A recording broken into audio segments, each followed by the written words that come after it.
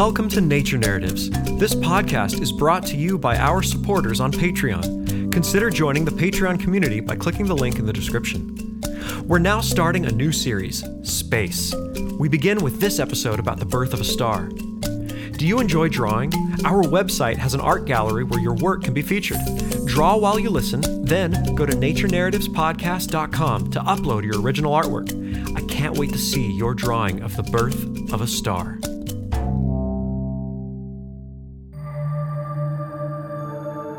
Somewhere far, far away from our planet Earth, way outside our galaxy, in the midst of black space, there sits an enormous cloud of dust and gas. This is a nebula. Light years wide, high and deep, this almost immeasurable formation is made up of nothing more than a mist of hydrogen, some helium, and trace amounts of heavier elements. Why is it here? That's a question nearly impossible to answer. It may be what remains of some ancient star's death, or it may have been here since the very beginning of everything. And since then, whenever then might have been, this nebula of gas and dust has existed in a delicate state of equilibrium. Its structure steady, in balance with itself and also with the rest of the universe. Until now. A disturbance has come to this nebula.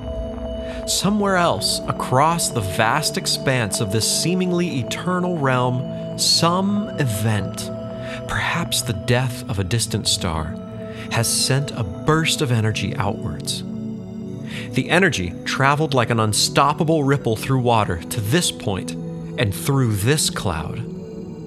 The stillness that has held for so long has finally been disturbed. First, just a molecule or two bumps into another, and then those two bump into yet another.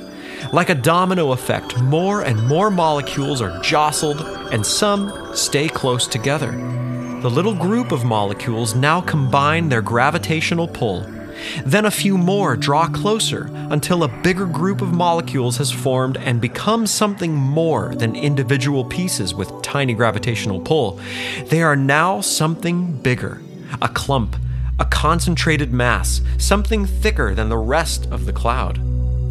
It is a singular thing that pulls towards itself other lone particles too weak to stand alone.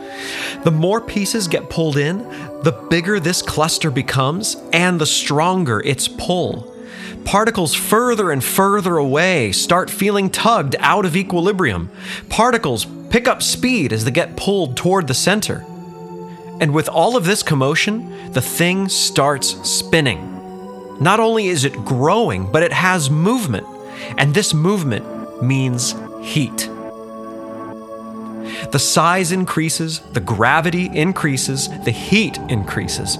All things are working towards a hotter, stronger, and bigger mass. And it's starting to get really hot. As long as this furnace has fuel, it will keep burning and growing. And there is a lot of fuel. The surrounding cloud, the birthplace of this growing, spinning thing, is massive. More and more hydrogen keeps getting sucked into this growing group of particles.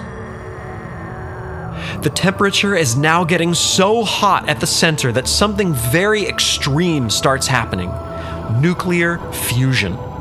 The hydrogen particles at the center are converting into helium particles.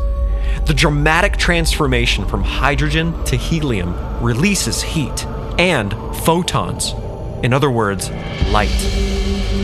This mass of hydrogen now has a core where nuclear fusion is sending off incredible light and heat, and it's continuing to grow in size by pulling in more of the surrounding nebula into itself.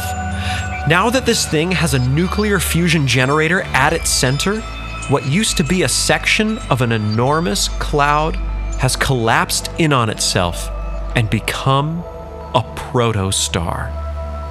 And that is not the end of the story. Thanks for listening to Nature Narratives and for joining me as we start our new series on space. Consider joining the Patreon community, where you'll get exclusive access to classroom materials and some looks behind the scenes.